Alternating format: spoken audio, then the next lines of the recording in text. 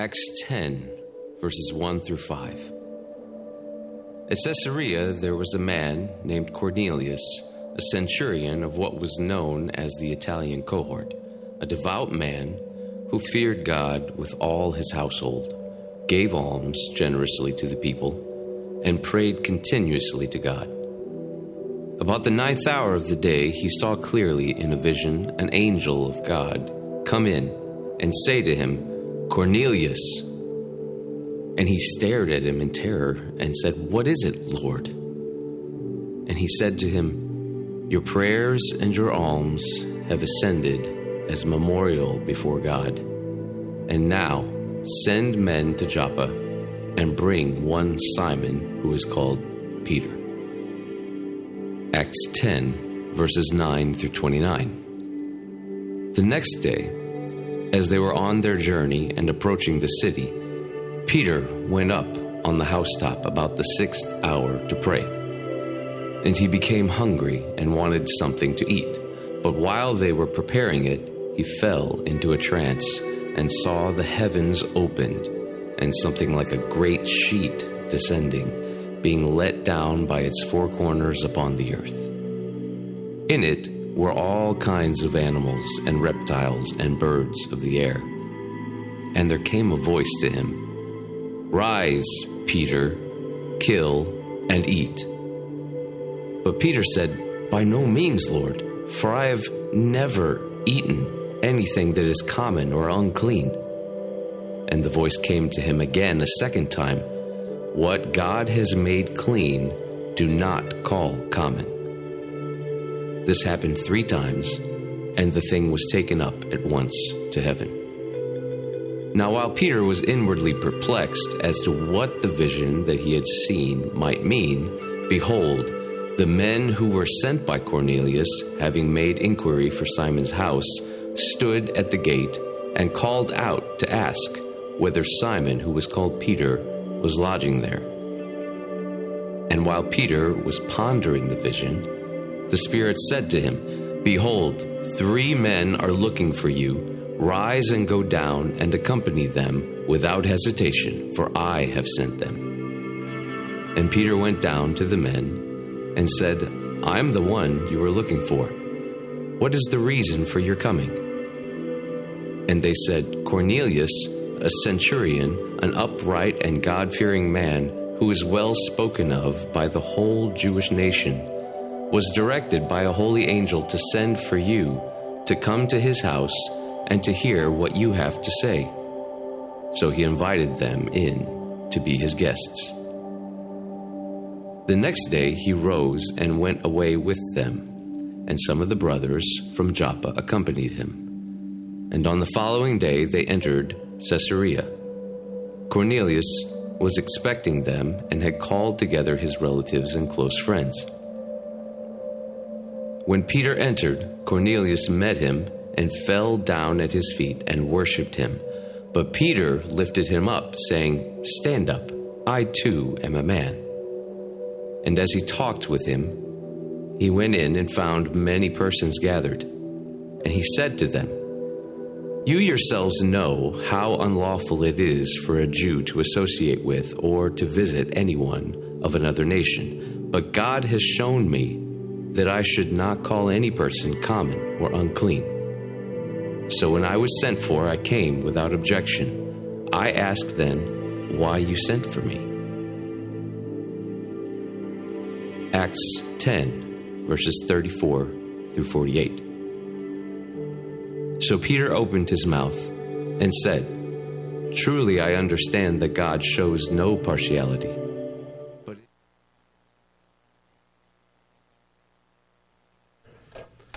that's a big text this morning. And we're going to go back over and even hit some points that weren't covered. But to get going, we're going to play a little game. So I need your participation. And the main reason is because it's time now to wake up. All right? So you ready? You got to pick a tribe. And I want to hear you, okay? So I'm going to I'm going to throw out some things, and believe it or not, one of them we've already talked about this morning. This shows that I don't always read all the way through the emails that Carla sends out, and she will testify of that, all right? But pick a tribe, so I want to hear you, all right? First one, pick a tribe, rock and roll or country music. Let me hear you. Let me hear the rock and roll people. Let me hear the country music people. All right. Tacos or wings? Let me hear the taco people. Let me hear the wings people. All right, there we go. Picking a tribe here. Call or text? Let me hear the call people. That's everybody who's over 45 years of age. Let me hear the text people. Now, I'm not even going to ask where the Snapchat people are. We're not doing that this morning. All right. Marvel or DC? Let me hear the Marvel people. Let me hear the DC fans. All right, it's good.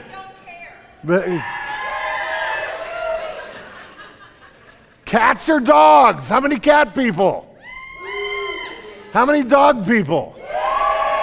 All right, now we're starting to find out where you guys are and who you are. All right, scary movie or funny people?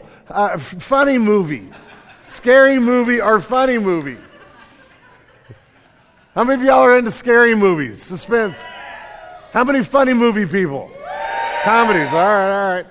And the last one we've already done, beach vacation or mountain vacation. We've already talked about this. How many of y'all are beach bums? How many mountain people? Okay, so here's the deal. I just want to let you know that there was a correct answer for each of these, okay? The answers are rock and roll, wings, call, Marvel. There's no doubt dogs. Come on. Funny movies and the mountains. I mean, that's just the way it is. If you pick the other ones, you are just wrong, right? Now, some of you are already offended. You're like, I chose the opposite of every one. And that's why we're preaching Jesus to you this morning. No, I'm kidding. But it's kind of funny, and we can have fun. We tend to be tribal over all kinds of things. I saw this yesterday. I got tribal about two things at the Cardinal game. They were awful yesterday, like they've been all week. If you're a Cardinal fan, it is a time for mourning. They are proving that they are not a very good baseball team, and they lost 1-0. First of all, I got tribal towards bad parents. Because there was this kid down the aisle from us, and in the second inning, he started going, "Let's go Cardinals!" And everybody's clapping, like the whole section is clapping with him. The problem is that kid did not stop saying that from the second inning to the ninth inning. And you could hear everybody around him going, and I want to start that said, "Shut that kid up." I was like, all of a sudden had all this angst towards these people and all this sort of stuff. And then the other tribe that really got on my nerves yesterday were the Phillies fans behind me, who were screaming loudly with their Phillies gear. Listen, you're in St. Louis. You can't do that. You come be quiet. Now, regardless, yes, I know that when I go to the Cubs game and I wear my Cardinal gear, I'm doing the same thing. But the Cardinals are the right side. This is the way it is. I say, we get tribal. Now, what happens in this is that there are places where our tribalism, are seeing ourselves through a certain set of lenses culturally and in other ways, ethnically, politically, social media follows, what news channel I listen to. There are other ways that tend to get baked into who we are. And sometimes it's there by choice, and sometimes the tribalism that ends up in us is just because we've spent so long in tribes that we see the world through a set of lenses that is really defined by those sets of tribes. Our team got to Ecuador. I'm excited about this. My son, with a whole bunch of people from our church, took off on Friday. They landed late Friday night, actually probably early Saturday morning in Quito, Ecuador, and then they went to Cayambe. They're doing mission for us. I'm going to ask you to pray for that group. If you haven't picked it up, there is on Koinonia, on our online community, a copy of a prayer calendar that's already going. Use that to pray for our team who is representing us on mission. But just a few weeks ago in Ecuador, they had massive civil unrest that two of our leaders, Bob and Terry Lancaster, he's an elder here. They've been part of Genesis from day one, and they lead a whole bunch of stuff here. But they took a team of teachers from Rockwood and Parkway school districts to care and love on teachers in Ecuador who are serving special needs children. It's a foundation that Terry started called the Cotinga Foundation. What they're doing is just unbelievable expression of what we believe in the gospel, that all people are created in the image of God, and special needs people, special needs children are an expression of God's beauty and glory. They are not a problem. And so they went down there, but in the middle of while they were down there, what happened was there was this massive civil unrest that blew up in the country. Now I got to go to Ecuador a few years ago, and it's kind of interesting. As a white American who goes down there, it's hard to differentiate, but there are tribes. There are really two separate, distinct groups of people that live in Ecuador. Now, when you go there and I go there, if you look closely, you can start telling them apart somewhat. But for us, it's really hard to differentiate. The main difference is some Ecuadorians are this tall and the rest of them are this tall. I mean, I was head and shoulders over everybody that was there. But there are Ecuadorians. They have dark hair, they have dark skin, they have brown eyes, but they are descendants of the Spaniards who at one point in time imperialized, who took over Ecuador, and then that is long, that's in the rearview mirrors by 100 or more years, but they are still there, and really it is the people. They are now, this is their nation. They are multiple generations of living in Ecuador, and this is the nation we live in. They have become part of this, but they are multiple generations of descendants of people who migrated here to Ecuador from Spain. And then there are people who they are descendants of the indigenous people that had lived in that part of the world well before anybody from Europe ever showed up. And the civil unrest that was taking place was happening because the descendants of the Spaniards have a lot of cultural and political power in Ecuador, and the people who were they were descendants of the indigenous peoples, felt like their rights and especially the economics was just stepping all over them. And so what they did is they got angry, they rose up, they built barricades on the roads, they began to harass people, they began to go in and loot grocery stores and all this sort of stuff. And we could look at that and heard, we would go down there and not see the difference, but there is an entrenched, in that culture, there is a tribal divide that led to civil unrest that our team that was there had to get SEAL Team 6 to get them out of the country just a few weeks ago. And that problem came to an end when there was a negotiation with the leaders of the tribal group and the government. Now the country is back at peace, and our group is there, and they're going to have a great week serving this week. But part of what they have to do is figure out how can this church in this town of Cayambe, in this neighborhood, figure out how to lead both people to Christ when they're in a culture where these people tend not to associate with one another. Anywhere you go in the world, that sort of thing is going on. It can be between different versions of Islam. It can be between political values and ideals. We tend in our sinfulness to take differences and absolutize those differences and become tribes of people. And the Jews in the Old Testament, this whole beautiful story of the Bible, this great, massive narrative of God's redemption. By the time we get to the story of the New Testament, the Jews had come to believe that God loved them because they were lovable, and that they were really the only people on earth that mattered to God. Now, they have multiple texts in the Old Testament, multiple passages that warn them not to get there. But it had baked into the stuff of who they were so that by the time we get to this story and the story of the New Testament, Jews kind of looked down their nose at anybody because they thought they were God's chosen people, which they were, but the meaning of that was not what they had made it into be. God didn't love them because they were lovable. It was His love that made them lovable. It was His care for them that made them distinct and separate. But from the beginning of the story in the Old Testament, from the beginning of the story, the very first promise that God makes to the first Hebrew, a guy named Abraham, who actually was from Iraq, modern-day Iraq. He was from Ur of the Chaldees. But God called him and makes a ton of promises. The foundation of the whole story of the Bible are in the promises that God makes to this one guy, Abram, whose name is changed to Abraham, who is the father of the Jewish people.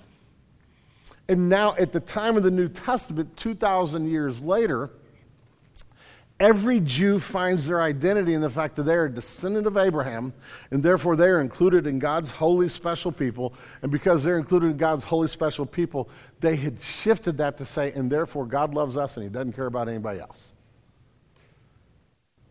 And they had created tribal walls around Israel that God never intended. And we know this because in the very first words that God spoke to Abraham. Now I'm going to read from you from Genesis chapter 12.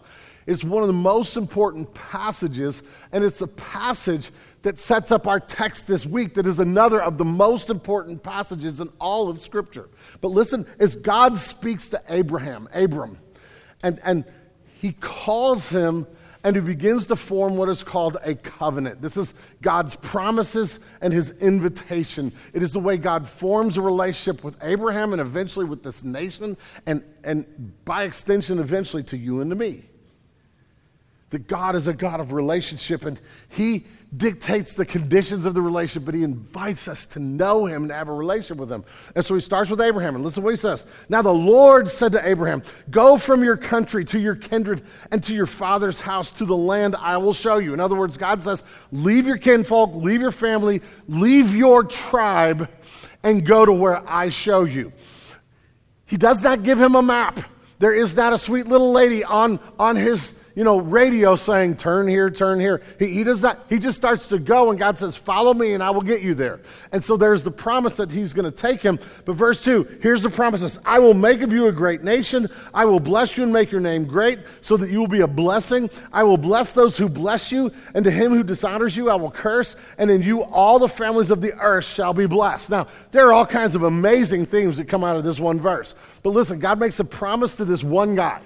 All right? So if you're new to it, if you're trying to figure out Christianity, just stay with us. Hear what's going on here. That God calls this one guy and says, here's what I'm going to do for you, Abraham. I'm going to give you a place. I'm going to give you a family, and that family is going to become a nation.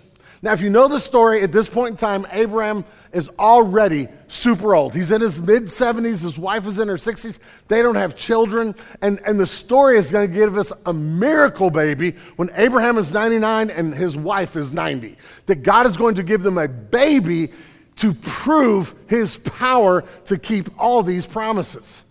But he says a couple things. He says, listen, Abraham, I'm going to bless you, and I'm going to bless this nation that's going to come from you, and you are therefore going to be blessed to be a blessing.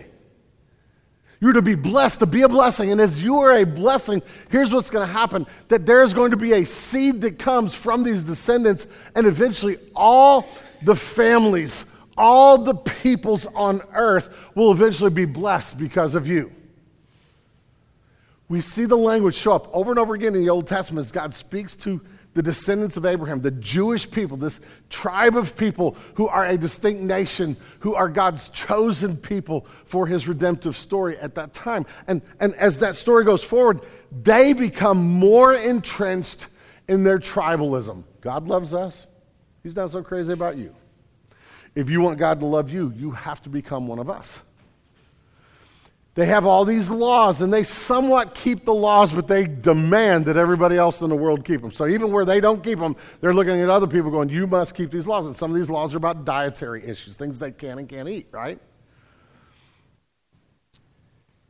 And in the meantime, the prophets start using language that you were supposed to be a light to the Gentiles, a hope for all nations. And they flat out ignored that and ignore the promise that the Messiah would be that.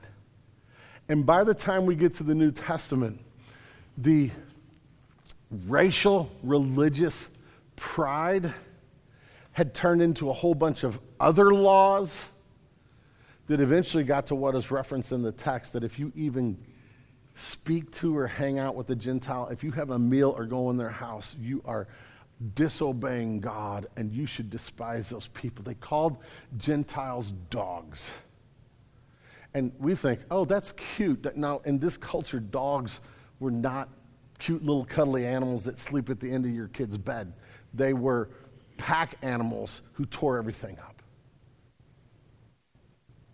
So when you read this story, we tend to read it. If you grew up in church or you've read this story, this moment where what God does is he changes the script. This is a paradigm-changing moment in all of the history of God's redemption, as we see the first Gentiles included in the family of faith. Cornelius and his family are gloriously saved through the preaching of the gospel from the apostle Peter, who goes and tells him about Jesus. And the Holy Spirit falls on not just Cornelius, but his family and his friends. He invites the whole clan to come over and hang out at his house after seeing this vision. And the gospel is preached, and these people, these uncircumcised. Now we read that and go, I don't even know how to talk about that, right? How do we have that conversation? But that was just a mark of derision. These are uncircumcised, like the Hebrew word for Gentiles is goyim. Like I could be on the street and somebody go, you're a goyim. I don't even know what that means. That's fighting words. Like, just doesn't sound right? Dogs. But something happens in the text that changes the script, but it was promised from the beginning that the storyline of the Bible is the inclusion of all peoples. The storyline is going to get us to the end where there are people from every tribe, every nation, every kingdom, every language on earth who are gathered around the throne worshiping Jesus together. That the story from day one was God's redemptive plan was to redeem people from all nations. And so in a very real way, I think probably for almost everybody, every single one of us in here, this story is a benchmark moment because it is here where we are included in God's redemption. It is here where the glorious story of the saving God reaches us. Because unless you were here this morning and you are Jewish, without this story and the implication of this story, you are on the outside looking into a tribe of people who say God loves us and nobody else, and you are on the outside looking into that God, trying to figure out how to get in, or just blowing them off and hating them for being that way. And that's what's going on in the story. But by God's grace, you Gentiles, that unless you are a Jew, that's you, are included in the redemptive plan of God and have been offered salvation. And if you have believed, the Jewish Savior, Jesus, who came through this family, has opened the windows of heaven to all of us. And that is something we should amen for. You have been included in the family of God, the glorious people of faith. And so what I want to show you from this text is that there are two conversions that happen in the story. Luke writes this story. So let's start with this. Luke is the author of Acts. He is a Gentile. He's included because of this story. And Luke, as the author, writes this story very carefully, repeating facets of it multiple times, so that we see that it's not one conversion. There are two conversions that are brought about by the work of the Holy Spirit. That the Spirit of God brings two conversions. And I'm going to tell you what those are. I'm going to talk about those, and then I'm going to try to run through the story really fast to show you how the story is laid out. I could have preached 8 messages on this one text. But then again, we'd be in Acts for 14 years if I did that. There's so much here. But what I want you to do is what I think Luke is doing, he wants us to see this as one big story that covers 2 chapters, but it's a flowing narrative that makes these 2 points, that there are 2 conversions. The first one is the conversion of faith to Christ by Cornelius and his family, that the gospel is presented and they come to faith in Jesus and the storyline changes. Those who were outside, even somebody who tried to get in the inside and was still kept at arm's length, and I'll explain what we mean by that in just a minute, found grace in Christ and was included in the family of God. But the second conversion that is so important is the conversion of Peter to love the Gentiles. The conversion of Peter to see them not through his cultural eyes, not through the lenses of his tribe, but to see the people that he grew up. It was just entrenched in who he was, in his values, in his whole way of life.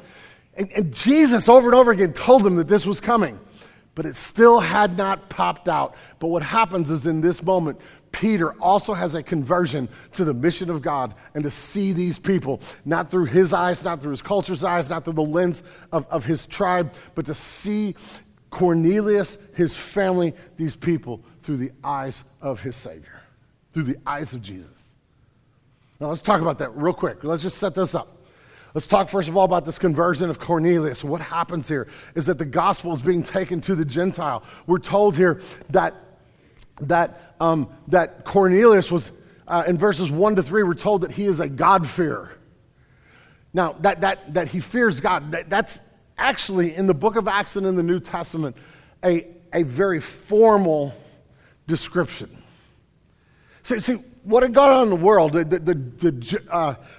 Roman world, is you had generation of the Greek and Roman gods, of Plato's philosophy and the thought of all these other philosophers of Epicureanism and of Stoicism that had influenced thought. And there's all these thought, and I'm not going to give you a philosophy lesson, but here's the bottom line. One of the ideas that rose out of this is the idea of fate, that the gods controlled your life. There was nothing you could do about that. And it led to a frustration with the with the Roman and Greek spirituality.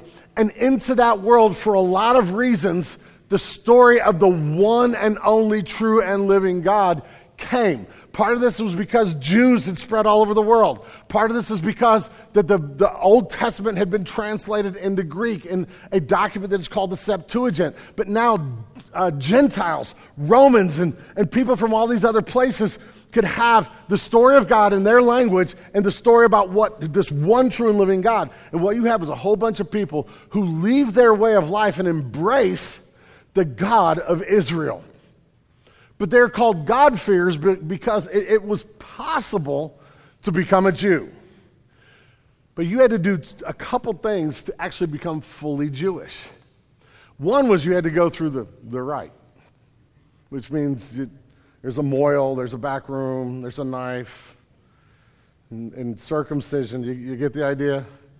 And for obvious reasons, a whole lot of people said, I believe in your God, but I'm not going there. I'm not doing that. You guys are uncomfortable with this, I know. It's weird, right? But it's okay. You can chuckle a little bit. And if you're like, I don't know what he's talking about, ask your neighbor. They'll help you figure it out, okay? And so that's one thing. The second thing is you actually had to renounce your culture and embrace all the Jewish dietary and other laws that meant you live on the coastline. You got to give up shrimp and catfish.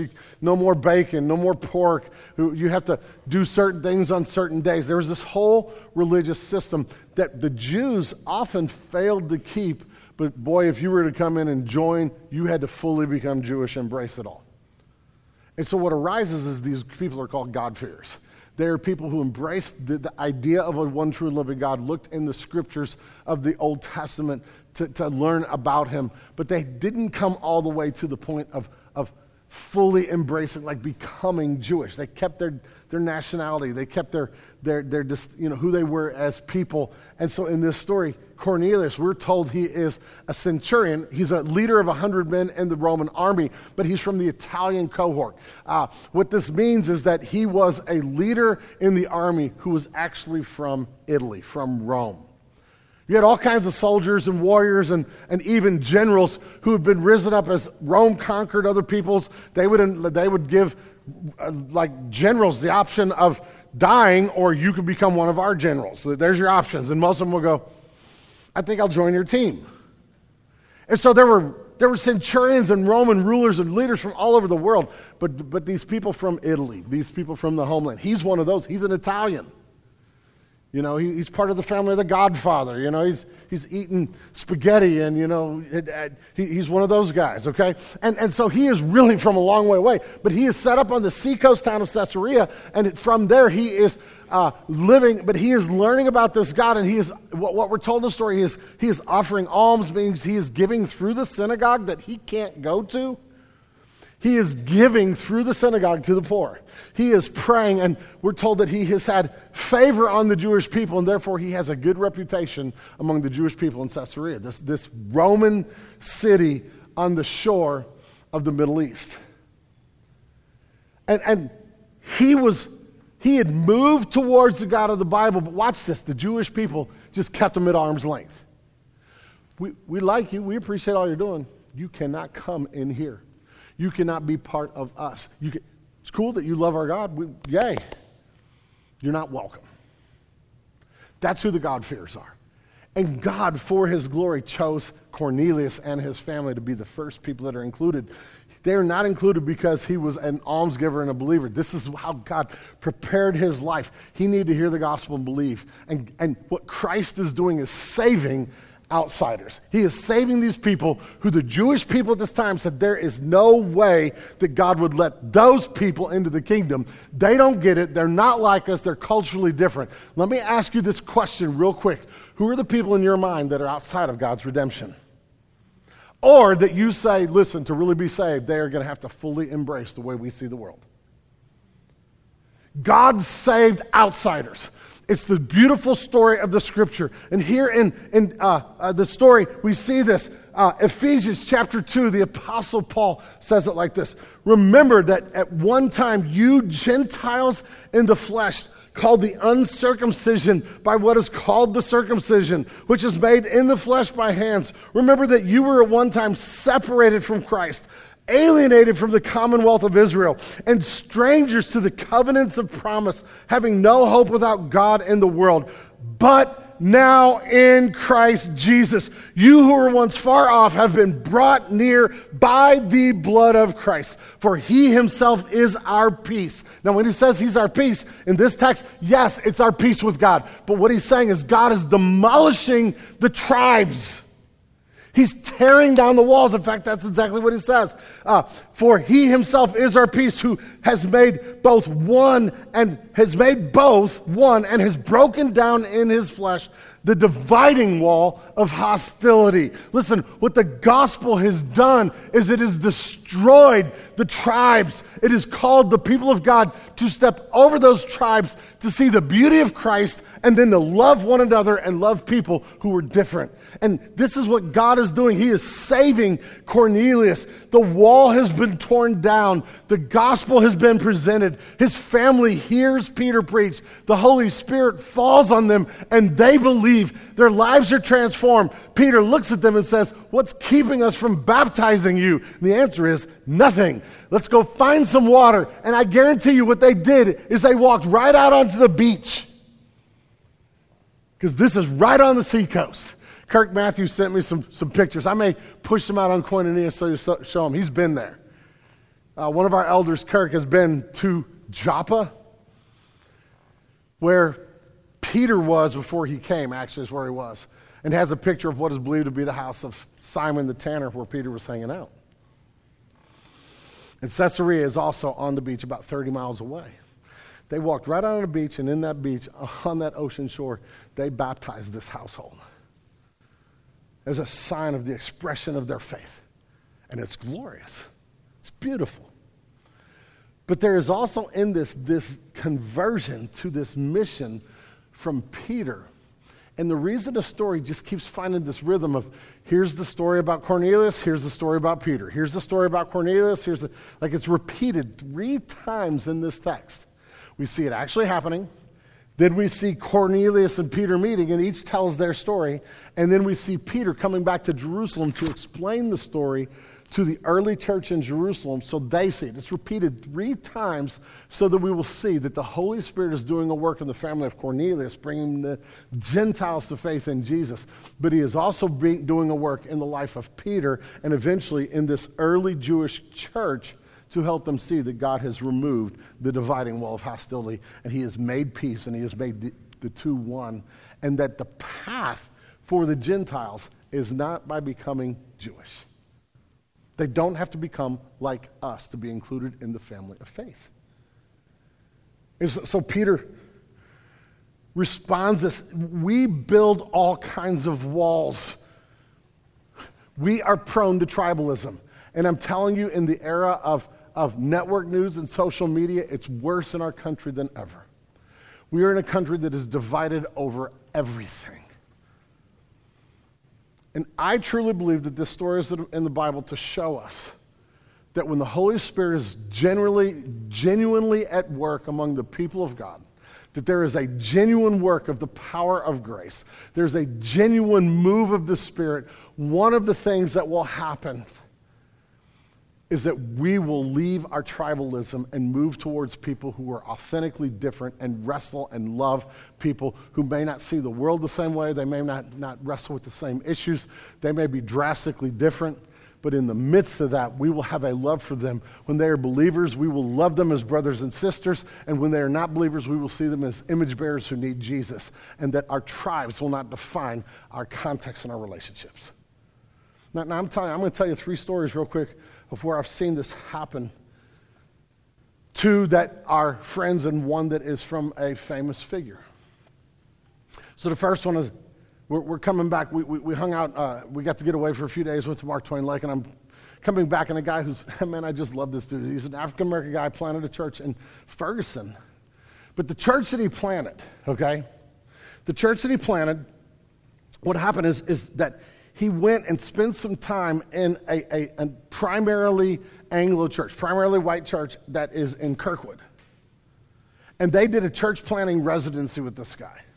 And so he spent time in this church as a pastor of that church, knowing that what they were going to do is they were going to send him back to really where he lived up in Ferguson, but they were going to send a group of people to go with him, to go plant a multicultural church, a church that is actually, today, they are gathering, and this church is about 40%, it's about 30% Anglo, about 50% black, and about 20% other. And they are worshiping, and they deal with all kinds of tensions. Like, you know, they got one guy who leads worship, and he is really like more like us. He's really like kind of stands and doesn't move a whole lot and all this. And they got other people who, when they start leading worship, man, they will just keep repeating a song over and over again. And, you know, you just feel the tension in the room of those who are like, I have no rhythm, I don't want to move. And others who are like, come on, man, you got to do this with me, you know, let's go. But the last 2 weeks has brought this to a head. And like, I'm a little nervous pushing this up, but I'm just going to be honest about the tension they're dealing with. Because for the last couple of weeks, a lot of us in the room have been celebrating the Supreme Court decision over Roe. But here's what he has in his church. And he called me and said, help me pray through this and think through how I navigate this. He has people who, like, and it's divided along racial lines in his church. This is divided along racial lines. The white people in his church, the people who look like us and think like us and really are from more out here, they are celebrating that Supreme Court decision and doing it on social media, doing it in all kinds of ways, which I'm not saying that's bad. Just let me get into the tension. But the majority of the black people in his congregation, while being pro-life, are incredibly afraid that this may be the beginning of the removal of all kinds of rights from a primarily white group who is gaining power in the Supreme Court. Now, it's easy for us to sit here and go, well, we know which side's right and which side's wrong, but we have not lived in those people's shoes. And this is a pastor who is saying, how do I pastor this?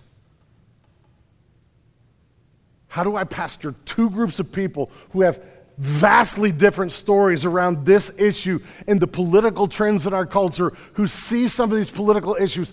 Is it possible for the Spirit of God and the gospel of God to remove the dividing wall and make the 2 one? And be careful here, because what we'll tend to do, if you're like me, is you will say, sure, if they will come to agree with us, they can be included. But that's not what's happening in this text. It takes people, like, it's easy to see it in the Bible. It takes work to enter into spaces where we love people who are different, who see the world differently, and say, because of the gospel, I choose to know you and hear you and love you. And this is exactly what happens to Peter. I was having a conversation with a group on a team that I was with And this team is looking at race and some of the issues of race in our state. Like we're part of Baptist networks in our state Baptist network. And this woman is a Latino woman. She is, I think she's from Mexico, but I'm not 100% sure of that. But we're having a conversation about how we can create a culture that looks like this stuff. We're truly, man, we're working for reconciliation. We're loving, we're hearing one another. We're caring for the brokenness of different cultures. We are not saying you have to become like us to be included, and we don't have to become like you to be included, but we find a way to love and care and interact with one another. And she was talking about, like, she and her husband have chosen to go to a pretty big church in our state that is primarily Anglo. It's primarily folks who look and talk like this. But they're trying to be more diverse, or they're taking some intentional steps in their context community, which is a diverse community to reach out. And she was telling us, like she was just talking to us about the challenges she has, as she is the one who is making the effort to step into a space that is culturally not her space. It's different from her. And she is the one who's saying, I'm choosing to come to a space that is different. But she said the most painful thing that happens, and it happens almost every week, is she gets asked a question that is just a normal question. Where are you from? Now here in St. Louis, we make that question a little better. How do we ask that question? Where'd you go to high school, right? And I ask it all the time, hey, where'd you go to high school? And yes, here in St. Louis, it is even a little bit in that context a way to figure out, are you like a redneck? Are you a South County Hoosier? I mean, where are you, Now, if you're like, wait a minute, I'm from South County. I'm sorry. We love you anyway. No, I'm kidding. But we like, there's a little bit of even a story to that. But I never thought about how somebody from a Latino culture, that question all of a sudden has them on the defensive. All of a sudden feels, and she said, here's why. Here's why. The most common. Now, she is a woman who is here. She is from Mexico. She is an immigrant who is here with like the proper papers and all that kind of stuff. But the follow-up question, she said, I get it from people in my church all the time. Where are you from? When I tell them I'm from Mexico, the follow-up question is, are you here legally? Now I know some of you are like, well, that should be the question. Okay. But it creates a very difficult space to actually love people no matter where they're from. And this is a tension that is in our culture. Because I know some of you are raised, the hair on the back of your neck's raising, saying, but we got to have strong borders. And sometimes what we believe politically needs to look different from the way we interact with people who are here. And it's a point of tension. That she is choosing to wade through and love and forgive and try to share with her brothers and sisters. My point in bringing these two stories to you is to help you understand that what it takes, what the Holy Spirit does in the life of Peter and our life, is intentionally moves us towards Gentiles, the way we, like people who are not in our tribe, to love them in the gospel. And Peter goes through an actual, I believe, a conversion to that in this story. Mahatma Gandhi, in his autobiography, shared that in his student days in England, he was deeply touched by reading the Gospels and seriously considered becoming a convert to Christianity, which seemed to offer a real solution to the caste system that divided the people of India. And so one Sunday, he attended church service and decided to ask the minister for enlightenment on salvation and other doctrines. But when Gandhi entered the sanctuary, the ushers refused to give him a seat and suggested that he go elsewhere to worship with his own people. He left and never came back. Quote, if Christians have a caste differences also, he said to himself, I might as well remain a Hindu. What's going to happen in the story of Acts and the story of the Bible is that there's going to be a beautiful miracle. And the beautiful miracle is this, the whole rest of the story. This is happening in Acts. We see it in the epistles. It's what Paul was addressing in the passage I just read you. Here's what happens. Then the church of Jesus Christ, that is in cultures that are just as divided in some ways than ours, and sometimes more so. God saves people on both sides and makes a new community of included people, people who are loved and included in the gospel.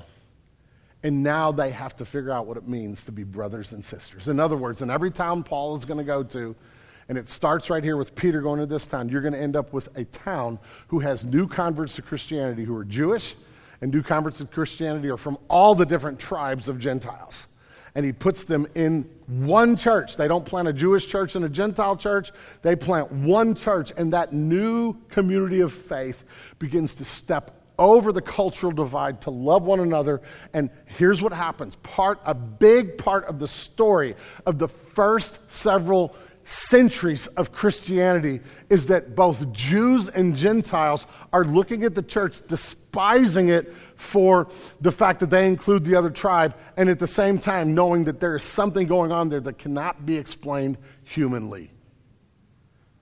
That's what's happening in this text. So there's two conversions, and we see it in the story, and the whole story is just beautiful. We have two visions. We have the vision that is given to Cornelius, who ultimately says, go find Peter. Peter's 30 miles down the coast. At the same time, he starts having this dream. It's about noon for him, and he's gone up to pray before lunch. He's hungry, and as he's praying, we have this sheet that comes down from heaven, and Jesus looks at Peter and says, arise, kill, and eat. I have a friend who I hunt with. This is his life verse. You're like, oh, I get it. The sheet contained animals that were clean and unclean. And it's a weird thing. Why would Jesus do this? Because Peter's going to have to come. If God is going to send him to a Gentile house, he's got to figure two things out. The first thing is, if I step into their space, I'm going to have to fellowship on their terms. They might serve me bacon or shrimp and grits. And those are against the rules. And what God does here is he actually opens the door to say these Old Testament dietary laws are not the basis of redemption under Christ. They do not have to become like us to serve with us. Circumcision as a sign of redemption is over. There's a new sign of the covenant. It's going to be baptism. And so what happens is, as he has this vision, 3 guys show up from Cornelius' household who was sent. He goes down and invites them into his house. Now, there's a beauty here. This is the house of Simon the tanner. We already see where Peter is staying be a little bit of a disconnect between his hope in the Jewish system, because if you stay in the house of a tanner, you are now ceremonially unclean, because a tanner is dealing with dead animals all the time, and to have dead animals in your house leaves you unclean. So Peter's already starting to wrestle with, how much does my Jewishness save me? And God is doing a work in him. But these guys show up. He invites them into his house. That is a violation of culture. He then goes with them. He gets to the house. They hear the story. He says, you sent for me, I came. Cornelius says, here was my vision. Peter says, here was my vision. Peter then preaches the gospel. He begins the gospel by saying, I know now that God shows no partiality. And he preaches Christ to this Gentile group. This Gentile group hears the gospel, and as they're hearing the gospel, the Holy Spirit falls on them. They believe in Christ. They begin to speak in tongues, which in Acts becomes this visible sign of the filling of the Holy Spirit. They speak in tongues, they exalt, and they praise and worship Jesus. And as they do this, Peter knows they have been saved. They have not come into Jewishness, they have been saved. And now the big question is, how can they be included in the community of faith? And the answer is, we need to take these people and baptize them. That's what Jesus commanded us. Let's go do this. Let's keep it. So they're baptized. They are now included in the people of God. And it's beautiful, right? It's beautiful. Peter then, as he's going back to Jerusalem, word gets back to Jerusalem, and you have this group called the circumcision party. That does not sound like a fun party to go to, just so you know. The circumcision party, who are already angry at him. How dare you go to those people? How dare you give them space? How dare you listen? Now, again, sometimes I don't want to offend. And sometimes I push. But I just want you to hear. I'm telling you, there are all kinds of spaces in what is American Christianity where when people try to cross cultural, political, racial lines, just the act of seeking to hear and know and love will get you labeled with all kinds of stuff that says you are outside of God's plan. You are this or that. And I'm not going to use the labels this morning, but you are this and that. And I just want to challenge you. I firmly believe that is not from the Spirit. I believe the Holy Spirit is going to awaken us to say that the person who is a believer in Jesus, who sees the world differently because their culture and context is differently, they are my brother. I need to know them, move towards them, and hear them. And the person who is a person who doesn't know Jesus, who is apart from Christ, they are a person with dignity and worth, and I need to love them and pursue them in the gospel. That's what the Spirit does. C.S. Lewis said it like this: there are no ordinary people. You never talk to a mere mortal. Nations, cultures, arts, civilizations, these are mortal. And their life is ours as the life of a gnat. But it is immortals whom we joke with, whom we work with, we marry, we snub and exploit. Immortal horrors or everlasting splendors. This does not mean that we are to be perpetually solemn. We must play. But our merriment must be of that kind, and it is, in fact, the merriest kind which exists between people who have, from the outside, taken each other seriously. No flippancy, no superiority, no presumption. That's C.S. Lewis from The Weight of Glory. This is what the Spirit will do in us. There are two conversions that are always taking place when the Holy Spirit's at work. The first conversion is the conversion of people who hear the gospel because we've gone to them and they believe. And if you're here today and you don't know Jesus, I want to offer Jesus to you. You today are not part of God's family, but you can be included by faith in Christ. That you can be included in the family of faith by trusting in Jesus, by moving towards baptism, by holding on to Christ. That Jesus, the gospel is for you. And the gospel is that Christ died for you. He rose again. He defeated death, hell, and the grave. And you can have Christ today. But by having Christ, you can be included in the people of God. Right? If you're here today and you don't know Jesus, we offer you Jesus. But for all of us, we need to hear the voice of the Spirit saying, man, what does it look like to hear this call to the mission of God, to love people no matter what? To not let the things that divide us in culture be the things that divide us in our context. And how are we careful? How are we careful to represent Christ to our world? This is a great story. It's a great story. We are not included in the kingdom if this story is not in the Bible. Aren't you glad we are? But who is it in our neighborhood? Who is it in our city? Who is it in our culture that you see as other? And you're like, unless they embrace my way of seeing the world, they're really not welcome. I fight with this all the time.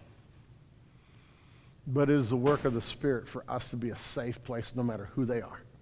No matter what their background, what their ethnicity, what their story, what their political convictions, where they are.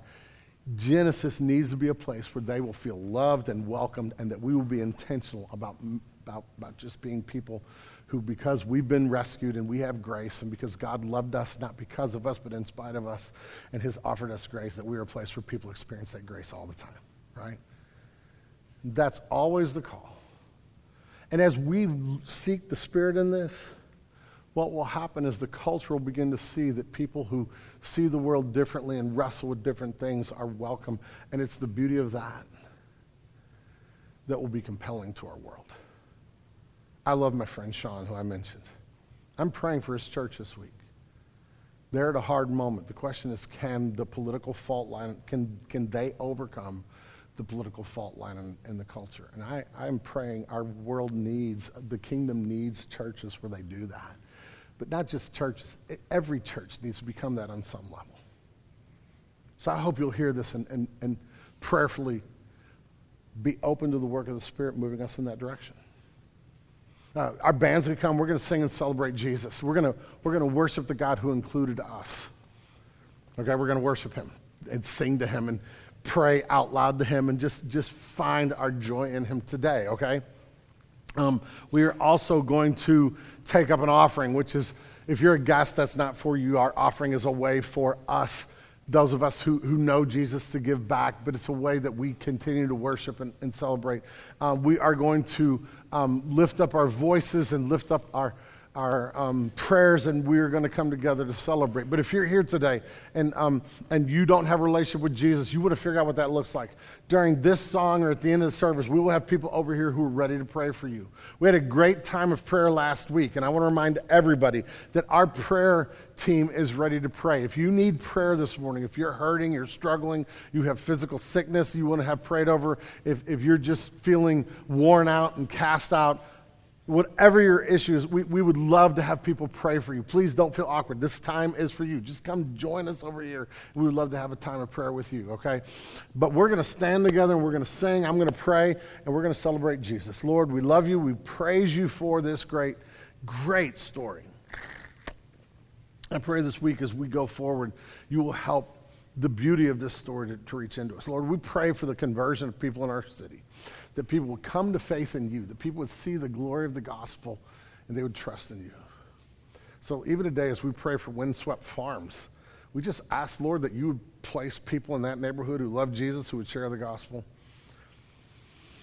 and that people would come to faith in you. And Lord, I also pray that the work of the Spirit would cause us to love one another, to love our brothers and sisters around the world, and to see people through the lens of your grace.